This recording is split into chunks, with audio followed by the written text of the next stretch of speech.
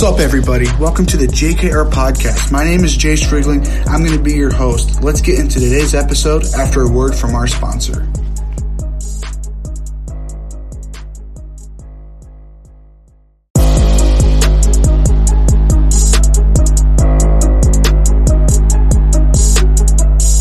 And welcome back to the JKR Podcast. As you guys know, I'm the host and my name is Jayce Riegling. Today's episode number 33. It is the second to last episode of Season 1.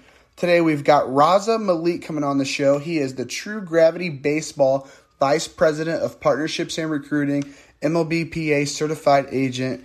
Today we kind of talk a little bit about Raza's career so far, how he got connected with True Gravity, just the recruiting process as an agent in an MLB agency, marketing plans for clients. So we talk a little bit about marketing decks, how to create events for your clients, stuff like that. Talk a little bit about the 40-40 motto that True Gravity Baseball is about.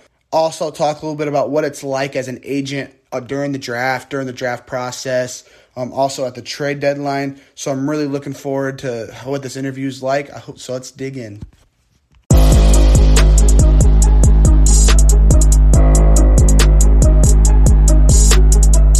And welcome back to the JKR Podcast. Today we've got MLBPA Certified Agent and True Gravity Baseball Vice President of Partnerships and Recruiting, Raza Malik, on the show. Raza, I'm super pumped to get you on the show. How are you doing today? Doing well, Jay. Thanks for having me. Heard a lot about this show and really honored to be on. Thank you. Yeah, of course. So just to get started, I want to get into a little bit about why you became an agent. So, when did you first have the idea of becoming an agent, and what made you decide that you wanted to be an MLBPA certified agent? So to be honest, when I was growing up, I wanted to obviously work in sports and work in baseball in particular. But I actually wanted to work on the team side. I wanted to work on the scouting side or the player development side, and kind of work my way up on the team side. But then, after my freshman year of school, my sophomore year of school, I started interning. At True Gravity. And I kind of just saw firsthand, how to interact with players.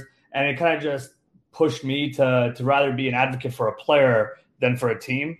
Obviously, the players are the talent. They're the ones that put, butts in seats and all that. And it just kind of started, ringing true to me. It's why would I want to work for a team when I can just work for the people that put the entertainment value on the field? And, as I started getting into it more and more, I really, really started enjoying it and, getting to know these guys on a personal level and how hard they work and, help them achieve all of their dreams or whatever they want to do. So it kind of came out of nowhere in a way, but I've always obviously had the interest of working in the industry. I just didn't know it would be on the agent side. Yeah. So when did you first get connected with True Gravity Baseball? So it's funny. After my freshman year of school, I started just, reaching out and cold calling and cold emailing a lot of different people. Blake at True Gravity, was one of the guys that got back to me, and he's like, we do internships. Why don't you come in for an interview? And I think that was in the September, right before I headed back to school. So I sat down with them, and the interview, to be honest, it didn't go all that great. I just wasn't prepared enough. I actually dropped the ball in a big way. I just thought I could talk my way out of it, but I obviously couldn't. It was a humbling experience in a way because I thought I knew more than I actually did. So, after that, I talked to Blake again later on after the interview, and I said, hey, I know I didn't put out my best foot forward there, but I really want to do this. I really want to, learn as much as I possibly can. So he ended up giving me a shot because I think he was just shocked that I replied after how badly that interview went.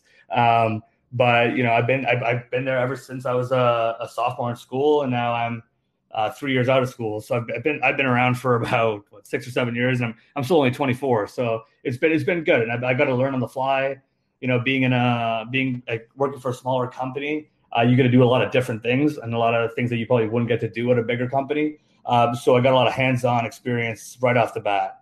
Yeah. And as I grow and as I've kind of grown older and learned more and more, it's been a great experience. Yeah. So what all did that first internship entail when you first started there?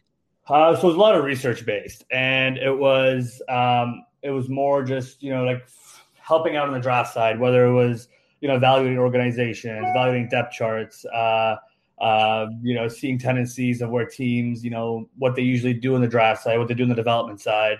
On the marketing side, it was a little bit less, but it was, some small equipment stuff here and there, but it was mostly predominantly research. I obviously have an economics background, so I was okay on the research side. I kind of knew how to navigate a little bit, but obviously the certain projects that you were given to do actually taught me a lot about how the game moves and kind of what has to happen.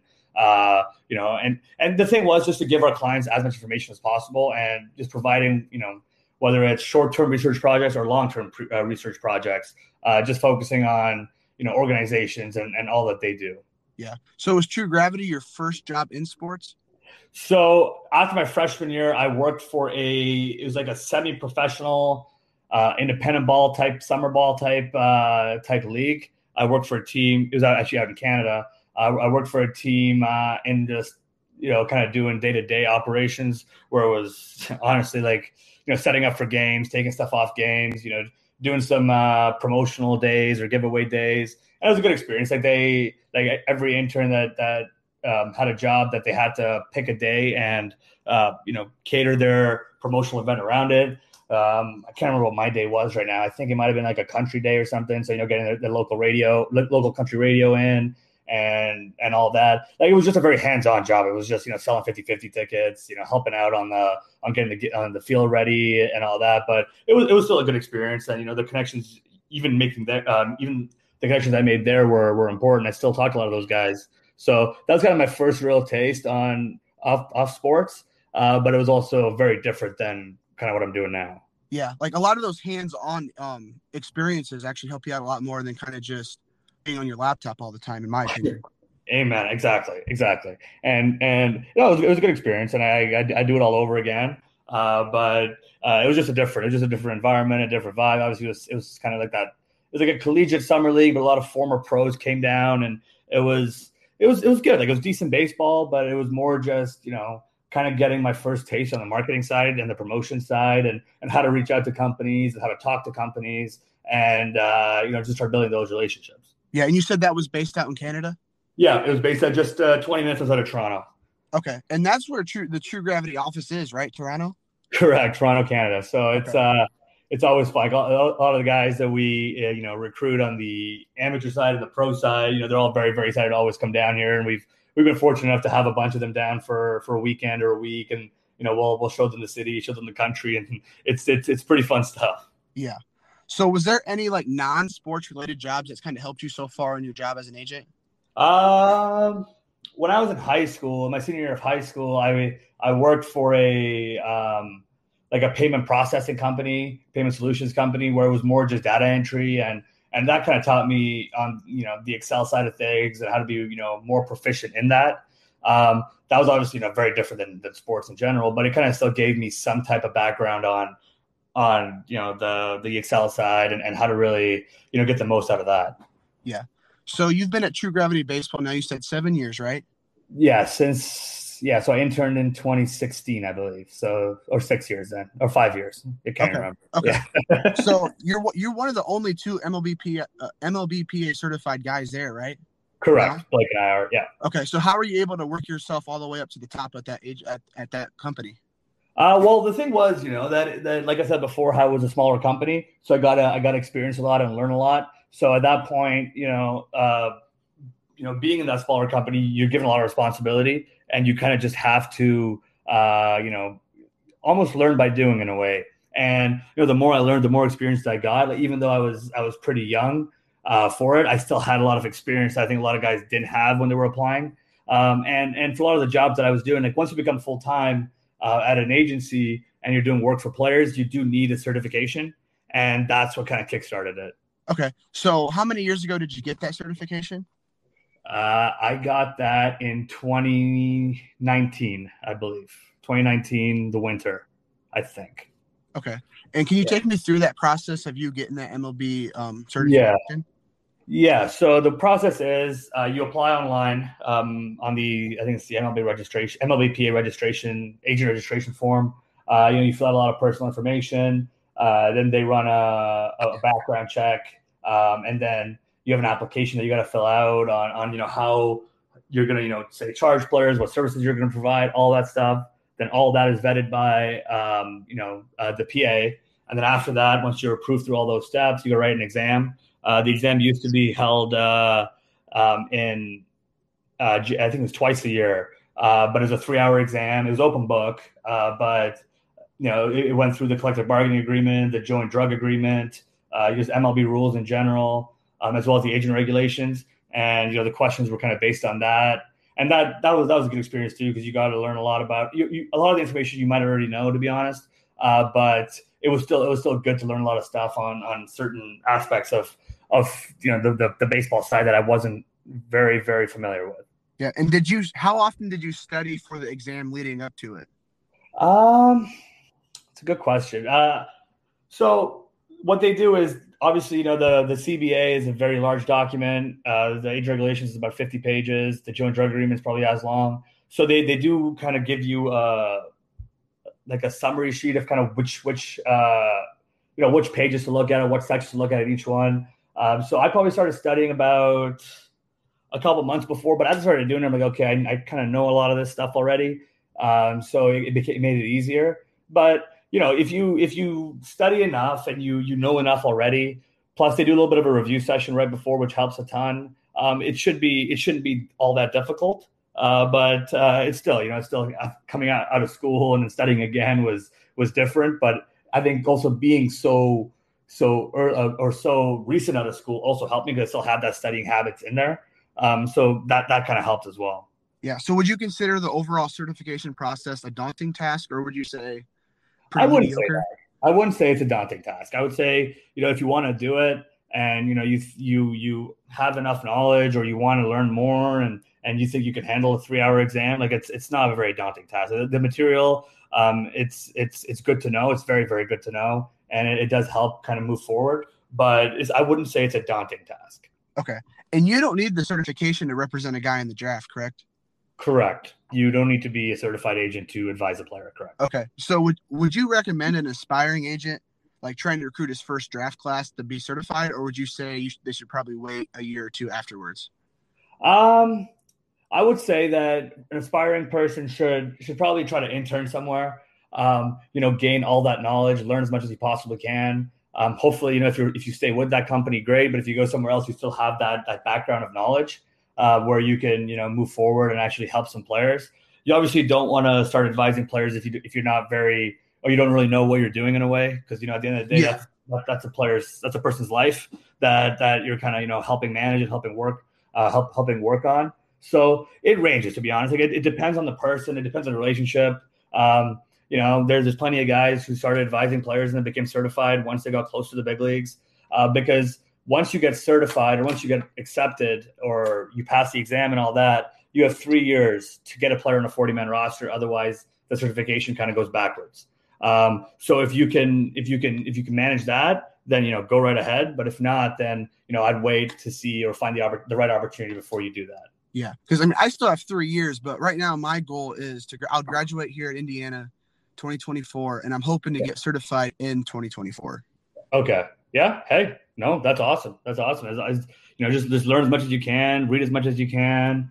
I'm sure, you've already seen the CBA and the agent regulations and all that. So just knowing all that and knowing how to work for a player and all that would be important. Yeah. So at True Gravity Baseball specifically, with both of you guys being certified, yeah. So do you guys both assist each client, or do you have your own clients on your own? No, we assist.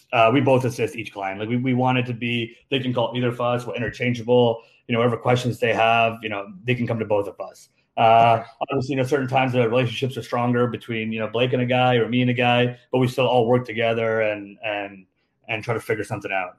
Okay. And are there certain services that you kind of personally focus on, or all? It's mostly all of them. Like on the draft side, it's just the draft advisement and getting all that stuff prepared and ready is something I do. On the marketing side, it's, equipment stuff on the field, those types of endorsements versus, off the field stuff, whether it's clothing, supplements, just finding opportunities for these guys.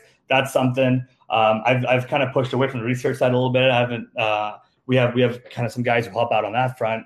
But it's mostly everything, to be honest. It's that's the best part about it, and that's what I like so much is I get to do a whole bunch of different things every single day. Yeah. And how many other people do you have working in the office besides just you and Blake? So we have about 6 or 7, I believe, where we have a social media side, 2 or 3 people on the research side, an administrative side. Like it's kind of all hands on deck all the time, where everyone's doing a whole bunch of different stuff. But those tasks on the research side, people are the ones who are mostly focusing on research, where everyone else is kind of floating around. Yeah. And what does that social media team look like? So what do they focus on throughout the year? So social media side is like what we're trying to do is obviously, as a player, gets drafted and starts to, progress in their career, creating that brand is something that's important. Finding the right, wording and post is important, but we also want guys to be absolutely organic and be themselves. Like we never ever want to, make someone put something out on Instagram or Twitter that isn't them.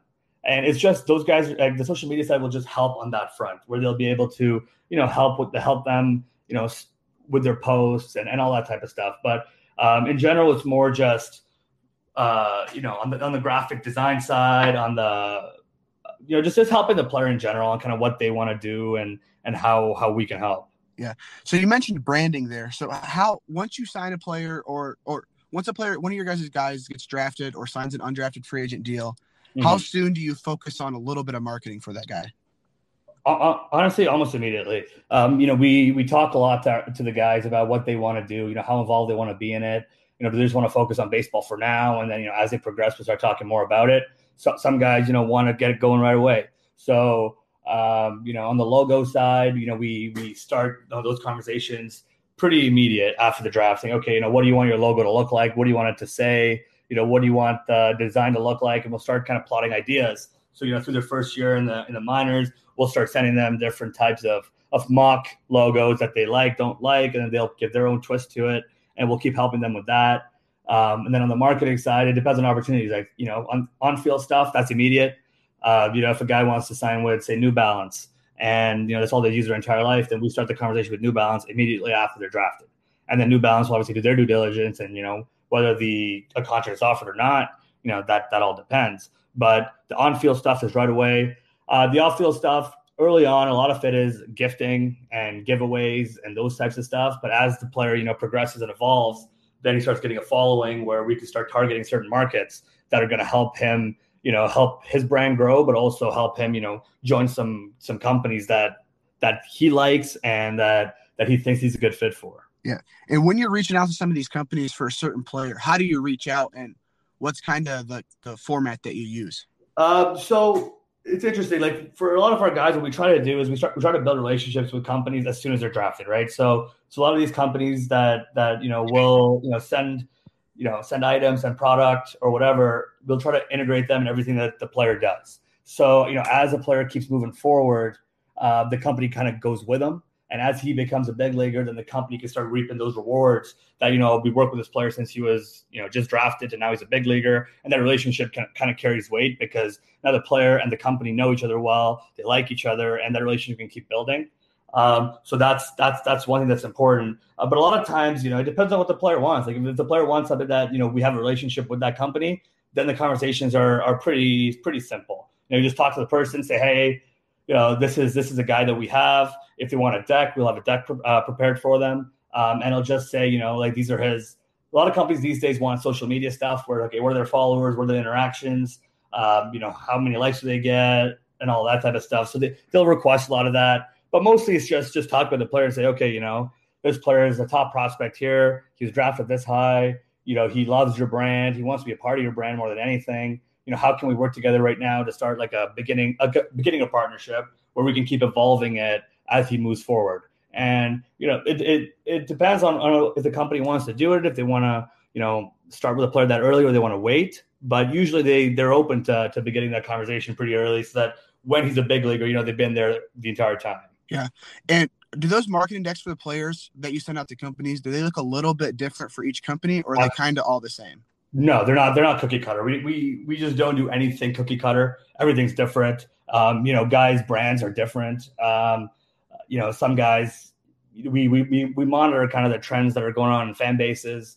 Whether a player if his hair is the main goal, if his hair is like the main part of his brand, or if his personality is the main part of his brand, we'll cater that to each company, and we'll say, okay, this is why this player fits with you guys. These are the reasons. This is why we think this is going to be a fruitful partnership for both sides. All that comes into play. But also sometimes it's just companies will also just want, okay, can you just give us his followers, his followings, his likes, dislikes, and then we'll figure it out. We'll evaluate. Yeah. So it ranges from company to company.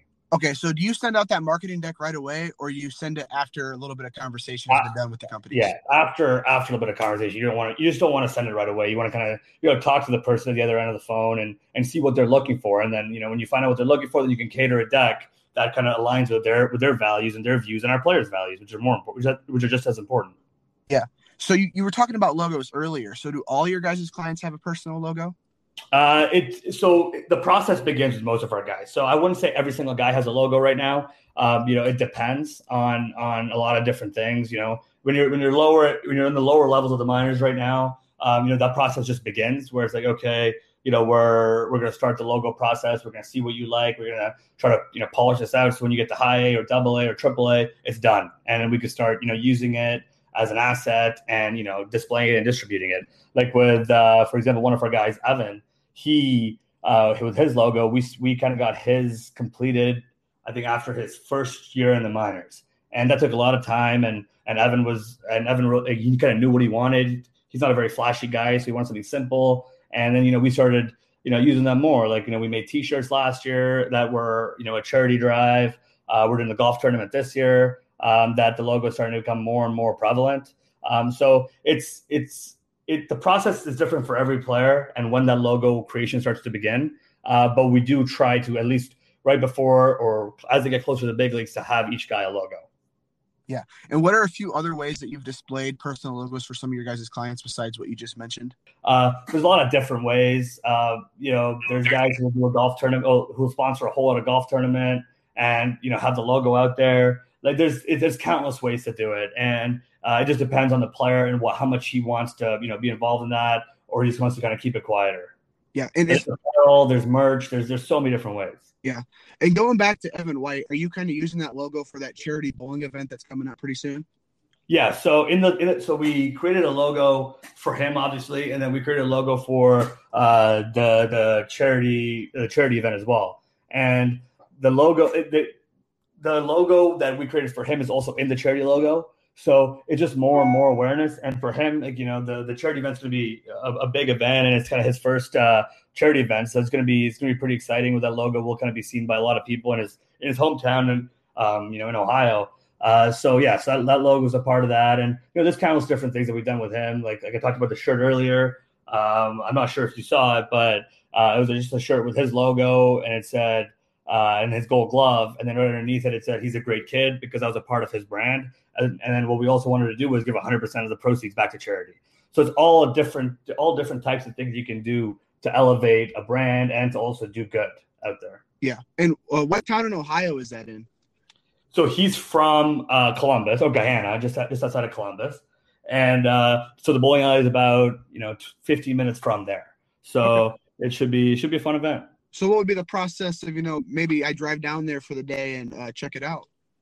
So we're selling tickets right now. I know we're almost sold out on the non-bowling tickets, and the bowling tickets are also going pretty quick. So, the event obviously has a capacity and all that. But that's kind of where we're at right now. And it's pretty excited because, we've kind of been working on this for now, almost a year was when the idea kind of started. And now we're almost there, and it's pretty exciting. And Evan's wife has been fantastic through it all. And she really, really took the handle on this and did a great job. Yeah. So could you take me through that process of just planning the event way at the beginning all the way up till now until the event comes by in December? Yeah. So when we were talking about it, we wanted to do something, or they wanted to do something, and we're trying to figure out what to do. And, in Ohio in December, it's pretty cold, obviously. So bowling, being indoors was something that was kind of fun and different. And Evan was kind of all over it and all about it. And, we started saying, okay, when do we want to do it? What venue do we want to use? So we started, going through different bowling alleys, trying to find the best rate for how many people we wanted.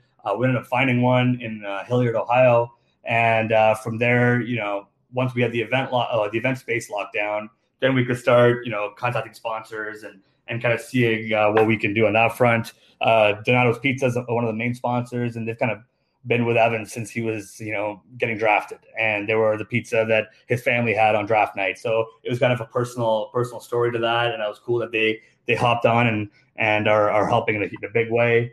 Then a lot of his partners that he was kind of with, that I was telling you about earlier, as soon as he got drafted, like Page Clothing, they've been huge supporters of him all the way through, and they were kind enough to jump in and help out. There's a back company that's going to help him out as well. Like it's just from that point on, it's just finding the right fits and the right sponsors that can actually help this event grow. Then it's partnering. Then it's finding before all that, it's about finding the right charity that he wants to give to. And for Evan, hunger is something that was very important to him, and he wanted to help the Mid Ohio Food Bank and the Reeb Avenue Center. And the Reeb Avenue Center is a pretty cool concept there, where they try to rehabilitate people to life back into society, and they give all the tools you need to succeed. So that was something that was also very important to him. So once we had the charities he wanted to contribute to, the venue, some sponsors, then the idea started, focusing to, okay, how do we make this more fun? Celebrities ideas came in. Evan being, a Mariner, obviously, he has a lot of his teammates who will be there. On the Ohio State football side, he had connections to those guys who are going to be there, and it just kind of became more fun in that way. And then right now we're just, the ticket sales they started on Saturday, and we're almost sold out, and it's 2 days later. So all of that, it was a lot of work. His wife Carrie was hugely involved in it. She did a really, really great job, and we helped as much as we could on our end as well. So it's exciting to see it shape up the way it is right now. Yeah. And if there's some listeners on here listening today, where could they find tickets for this event? If you go to Instagram and go to the EW Charity Bowling Classic, there should be a link in the bio there, as well as at evanwhitecharityBowling.com, I believe is the website. Okay. I heard that you mentioned a pizza place. What was the pizza place called again? Donato's Pizza. Okay. And you said that they were the pizza sponsor of draft night for Evan? They weren't a sponsor. The family just loved their pizza, and they were just there that day. And they're family friends, and they go way back. So it was really cool to have them be a part of this. Okay. And I know Evan was really excited about it. Okay, yeah, because I just want to transition a little bit to the recruiting process and the draft process for you guys. Yeah. So how far in advance does True Gravity reach out to a certain recruiting class that they want to start recruiting? So what we try to do is we try to find the guys that we like. The guys that we've seen, and we try to build a relationship with them early. And we don't want to be, watching them tear up summer ball and then talking to them. We want to be part of build that relationship right from the beginning. So yeah, and be a part of that journey. Yeah, exactly. And kind of see, so for some guys, it's kind of right before their sophomore year. Some guys it's in the middle of their sophomore year, before maybe they've, blown up or popped off and gone crazy. But, you can see the tools there, you can see the intangibles there and the makeup there. And that's really important to us, the makeup side of things. I think we've done a very good job in the last little bit is finding guys with strong character and strong makeup. So, just building that relationship with these guys all through their sophomore year. We'll come and see them in their sophomore year. We'll have dinner with, them and their families and try to, not sell them, but try to tell them, how we can help and all that, and just build that relationship slowly. And then obviously, as the draft gets closer, as the summer ball ends, we're hoping for a decision from these guys. We just don't want to be, kind of the people who are chasing guys as soon as they're successful. We want to show these guys that we're there through it all. So even if they struggle in the summer or they struggle in the spring, like we're still going to be around because we like the player, we like the tools, we like the makeup, and obviously getting to know a person over that long period of time, I think pays dividends down the road as well. Yeah. So so generally you make that first contact in person in summer ball? No, we don't. Sorry, no, we don't. So we'll talk to them way before summer ball. So okay. We'll talk to them in their sophomore year. So like in the fall or in the spring is when we'll kind of first make contact. Sometimes it's through a teammate that we, had advised or currently advised.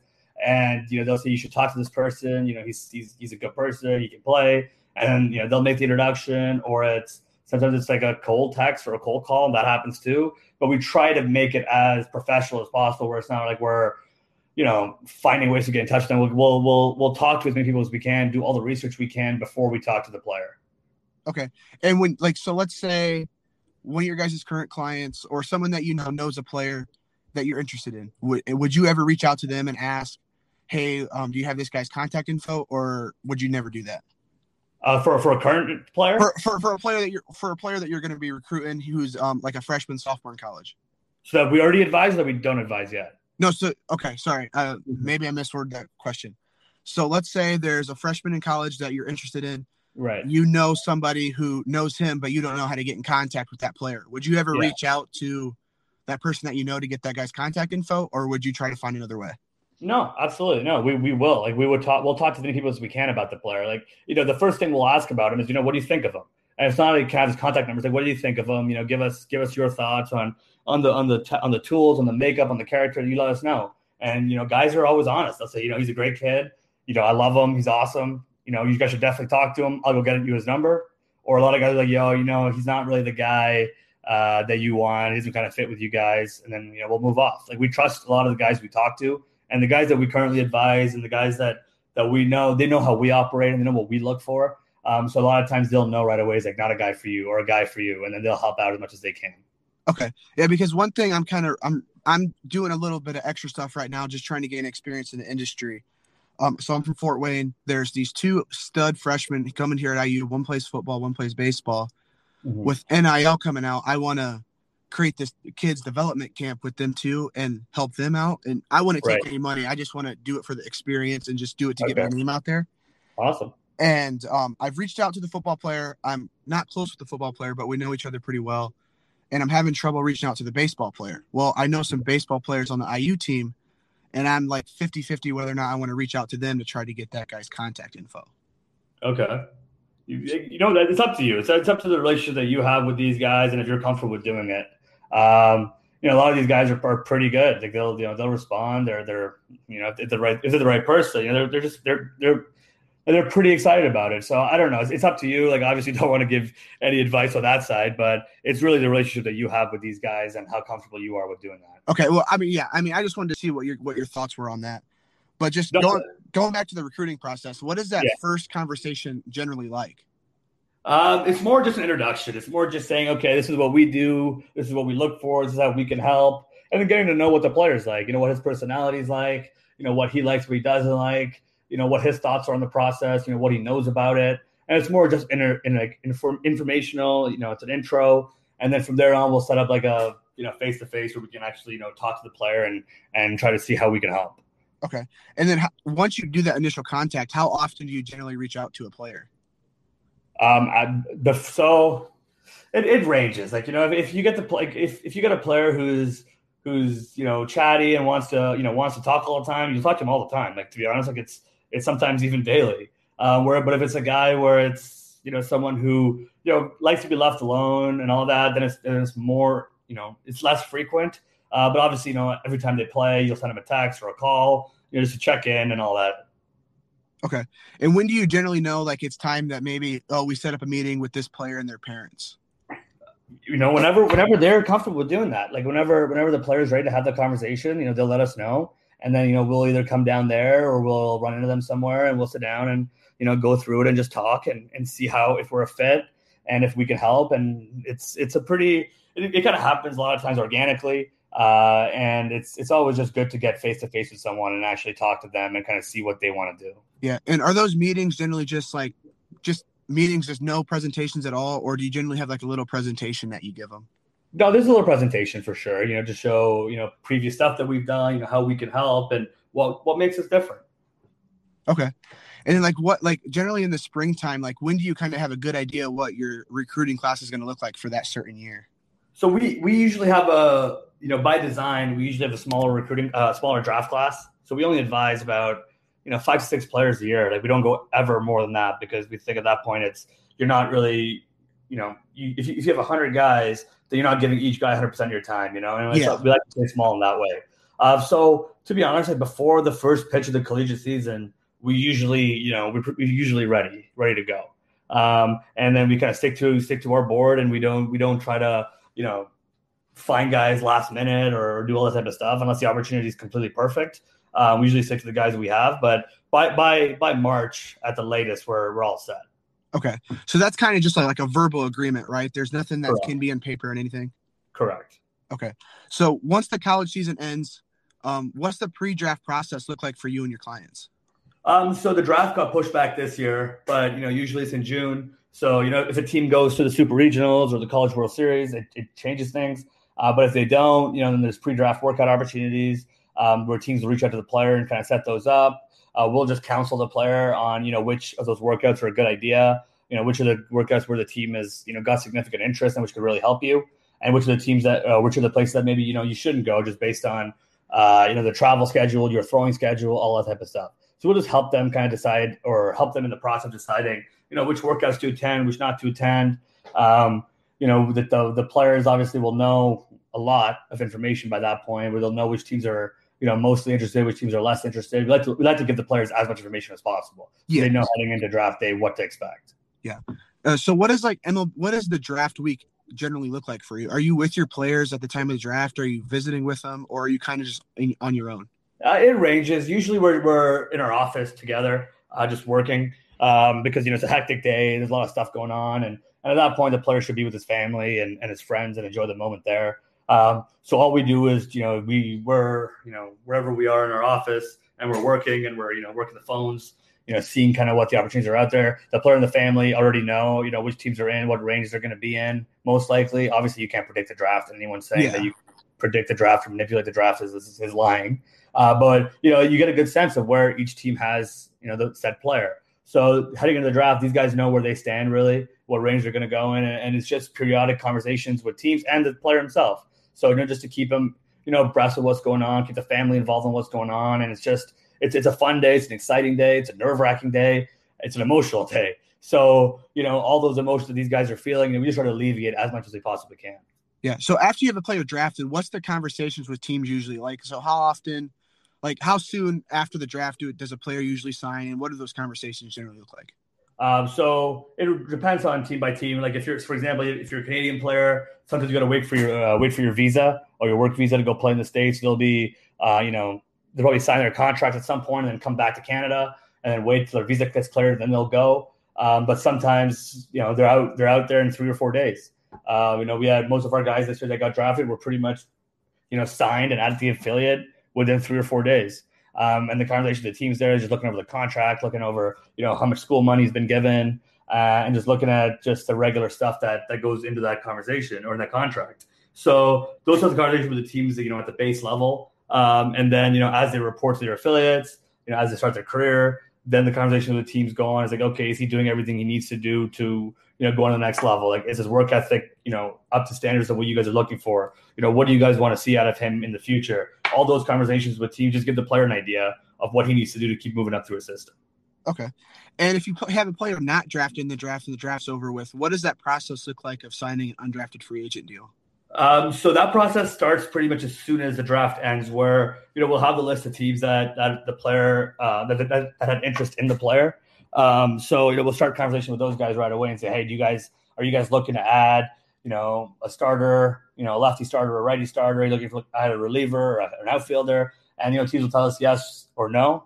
Sometimes say, oh no, we're full. We're completely stocked up. It's probably not going to happen. And then, certain teams like, yeah, no, we're looking, let's get this done. So it happens rather quickly for the teams that, aren't interested on a guy and that player doesn't have any options. Then we start saying, okay, does he have eligibility? Like, will he go back for his senior year? If he's a senior, then it's okay. Let's go find an independent opportunity for you to just showcase a little bit, and hopefully you'll be picked up by an affiliate very soon. Those are constant conversations. Those are all player dependent. So a junior obviously has the ability to go back to school, and that could be the best move for him. A senior with no options left, it's up to him. Does he want to keep playing or does he not want to keep playing? If he wants to keep playing, then we go as hard as we can to find him a job on the independent side or whatever he wants to do. Yeah. And is it tougher to contact independent ball teams, or is it kind of easier? No, it's I wouldn't say it's tougher or easier. It's the same as contacting really anyone and say, okay, do you guys have room? Are you guys looking? And then, if the player fits what they're looking for, they'll sign them. If they're not, if they're full or they don't need an outfielder or they don't need a pitcher, then they'll be like, sorry, no, we're full, and we'll go on to the next team. So it's all just an opportunity-based and need-based for a lot of these guys. Okay, all right. Well, I kind of want to transition a little bit back into True Gravity Baseball as a whole as a company. I see that one thing you guys stand by is 40-40. Obviously, that's a huge thing in baseball, 40 home runs, 40 stolen bases. But what does it mean to you guys exactly? So the 40-40 side, obviously in baseball, is very rare, right? The 40 home runs and the 40 stolen bases is a very rare feat. And what we're looking for in our 40-40 side is A, the talent to play in the big leagues, to have that ability, and B, the character and the makeup and the personality to thrive as a person. Obviously, minor league baseball is not a walk in the park. It's tough. It's mentally tough. It's emotionally tough. A lot of times you're going to be doubting whether you want to keep doing this. And the mentally tough and the guys with, very high character and very high makeup will be the ones that kind of thrive and continue to thrive in that system.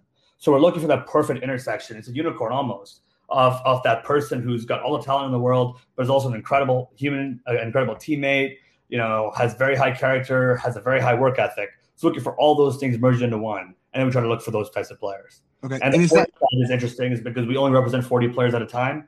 We'll never go over that number, and that's including the draft. So we'll never, ever go over that number. And we believe that, staying small and having that personal connection with each guy is very, very important. And I think that's the way, these guys are treated their best, and their best interests or values, because the person so well and you have that relationship and that, personal connection where you know them really, really well. Okay. And if you're kind of close to that 40 client threshold, do you kind of go about recruiting a little differently? We do. Yeah. So once we get close to that number, the recruiting slows down quite a bit. We obviously don't want to keep adding guys that are over that 40 number. So we'll slow down on the recruiting side, on the amateur side or the pro side, where it's just, it's like, okay, now we're at our limit, and, we're not going to go further than this. Okay. So is that 40 number kind of because you guys have 2 agents, like 20 clients per agent on average? No, that was even before my time here. Okay. It was just something that Blake really believed in when he kind of formulated the firm. He really knew that this is the best way to work with players and to make sure their best interests are valued. Because for him, I think the reason he did it is he came from a larger company, and he kind of saw the way they do things, and he wanted to do things a little bit differently, and he thought that's the best way to do it. Okay. So that's 40-40 has been their motto since the company started. Correct. Okay. All right. Well, I kind of want to get into the trade deadline just a few weeks ago. Obviously, it was a crazy deadline. You saw the Cubs give away part of their core 4, Max Scherzer go to the Dodgers, but you had one of your clients, Ryan Pepio, in a lot of trade talks. So what was that like on the agent side of things? No, that was pretty interesting. And Ryan was, he obviously, knew what was going on and was aware of it. We just tried to communicate as much as we could, anything that we heard on our end or anything that he heard on his end, we just communicate with each other and talk about it and just try to alleviate all the stress. Obviously, he loves being a Dodger, and, but he was, at the end of the day, he knew there was an option that he would be moved. But it was kind of a crazy day. A lot of stuff was going on, or, seeing your name on Twitter and all that type of stuff. And is not concerning, but it hits a little bit differently, right? It's like, oh my God, like this is actually going to happen. It's a lot of uneasiness. So we were actually with him and his fiance about a few days before the draft, before the trade deadline. And, we got to talk to them face to face about it, like all the options, and just kind of calm and make the situation as calm as possible. And Ryan's a pro, and he knew, what was going to happen. And if it was going to happen, great. If it wasn't, great. And he just kind of knew how to handle himself through it all. Obviously, he ended up not getting traded. He's very happy being a Dodger, and it was just more communication and kind of just staying in the loop and answering any questions that he had and just helping him out with anything that he needed. Okay. Yeah. And what was like the thoughts going through your head? Did you kind of have an idea that he would stay a Dodger, or did you kind of think that he was actually going to get traded at some point? To be honest, I didn't really think of it either way. It was more just, putting out, just giving him, both the options. Okay, if you get moved or if you don't get moved, you're still going to be fine. Nothing's going to change.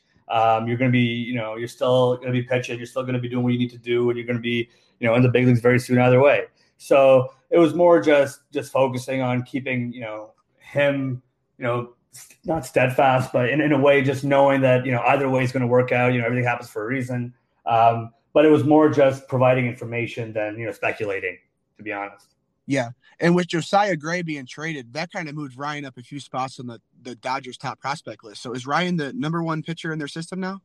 That's a good question. I think he's either number 1 or number 2, depending on which publication you look at. Okay. But he had a great year, and he's only going to keep getting better. So we're pretty excited about him, and now he's excited, and And hopefully we'll see him at Dodger Stadium at some point this year. Yeah, I know. That's what I'm looking forward to, man. Yeah. But you and me both. Would you say he's your closest guy to the majors and the minors right now? Well, no, we have a couple guys at AAA. We have another guy at AA who's also close. But it's exciting for sure, though. It's exciting to see, because we've been working with Ryan since he was pretty much heading into his junior year at Butler. So it's been a cool little kind of storybook in a way of just going through the entire process. So I'm looking forward to seeing the day that he gets he gets up there and achieves that level or that dream of his. Yeah. And how did that relationship start with you guys? With him, it was interesting. Like, I somehow stumbled upon watching a Big East conference game. No, before the conference game, like the last 2 weekends before conference championship started. And I saw him pitch. I was like, wow, he can really pitch. And I wanted to get in touch with him. Obviously, didn't really know anyone who knew him. So I spoke with his high school coach, and we talked at length. And I asked the coach, what's he like? Makeup side. Obviously, I know he can pitch, but what's he like? And the coach obviously gave a glowing recommendation, and he put us in touch. And then Ryan and I talked, and we hit it off right off the bat. And we sat down with him about 2 weeks after our first phone call. We sat down with him and his family, and it was almost immediate. And I think I hope Ryan feels the same way. But for me, it was okay. Me and him, we hit it off right off the bat, very early. He went to the Cape. We stayed in touch. A lot. He's one of those guys that you talk that love to talk, and I love to talk too. So me and him get along pretty well. And then going through the Cape process, he pitched pretty well down there, and then heading into the fall of the next year, the spring, he really kind of blossomed into a legit star. And it was cool to see him progress, and I know he worked extremely hard to get where he is, and all the credit goes to him. But it was a funny way we got in touch, and it took a while for him to make a decision, but. I knew, for us, the way we hit it off, it was pretty apparent that, we were going to end up working together. Yeah. I mean, I'm glad everything's worked out for you guys. I mean, like I said before the podcast started, he's kind of the reason I got in contact with you guys. Yeah, he's awesome. So, I mean, I'm just super excited for, his career. I'm excited for what True Gravity does here in the future. Yeah. So are we. Before we end up in the podcast, I have a few more questions for you. I want to get into the name, image, and likeness. So, right. Everyone knows July 1st, college athletes can start making money off their name, image, and likeness. Right. Have you guys kind of dipped into the newly established market at all? So we have, we've done a lot of work on it. We've kind of understood, it depends on obviously, each state and the rules and regulations that each state will follow. Some states give the school the responsibility on how they want to handle it versus some states having full ownership. So, in the process of, being registered in each state of a player that you advise, depending on how much the player wants to get involved in this type of stuff, and then find the right opportunities. Obviously, you don't want to do everything. You got to focus on the field. You got to focus. You got your responsibility to your teammates, to your coaching staff, and to school, to the education side. So we started work on it for a lot of our guys. We haven't struck a contract yet. We're working on a bunch of different things, but it has to be the right opportunity, the right fit, and obviously it has to be in compliance with all these rules. Yeah. Like the space is, it's ever evolving, and it's going to explode at some point. Although right off the bat, it did explode a little bit. But as bigger players start getting into it on the company side, it's going to keep growing. And there's still a lot of uncertainty on what players can do, can't do. On the Barstool athlete side, that was something that was interesting for us. When we kind of saw that happen. We knew the Barstool side were connected to a sports book, and majority of NIL laws and state laws say you cannot be involved with any gambling side of things. So that was a question mark. And then seeing how many athletes were a part of it was also like, okay, are they gonna control this? Are they gonna stop this? And as you're seeing now, more and more schools are coming out and saying you can't be a Barstool athlete. It violates the rules. So there's still a lot of gray area, but there's a lot of it's very, very exciting. And for a lot of players, the right opportunity could pay huge dividends. Baseball, a little bit different. The bigger market schools like the Vandy's, the Ole Misses, the Mississippi States, those players will obviously have a significant advantage. But also on the other hand, smaller schools, where you have legit draft prospects, they have a name for themselves in that state or in that city, where there will be local sponsors or local companies that will kind of want to be, involved. It's just a national side, which could be a little bit tougher on the baseball side as of right now. Yeah, like talking about smaller school guys, one guy that came to my mind from Indiana, well, from the state of Indiana, went to Miami, Ohio, was Sam Bachman. I mean, drafted 9th overall. You would think if the NIL came out a year or two earlier, he could have made some money this past year as a legit draft first-round prospect. Right, absolutely. It's all those types of players in those small schools, small markets that are going to be, paid a lot of attention to by these companies. But, it's obviously it is still there's still a lot going on with the NIL stuff, and I know there's more and more stuff coming out. But it's exciting for the players. It really is. And finding the right opportunities can be very important as long as you're in complete compliance, because you don't want to sacrifice anything for a partnership right now. Yeah, like you said, it's kind of tough right now because the NCAA rules are kind of interim, so we're not really sure. Exactly. But I think that's all I have for you. I really appreciate you coming on the show. Like I said, I've been wanting to get you on for a while, so I was pumped to finally get you on. So I'm glad. I hope you enjoyed it, and I hope the listeners enjoy this as well. I did. Thank you so much for having me, and hopefully I'll talk to you soon.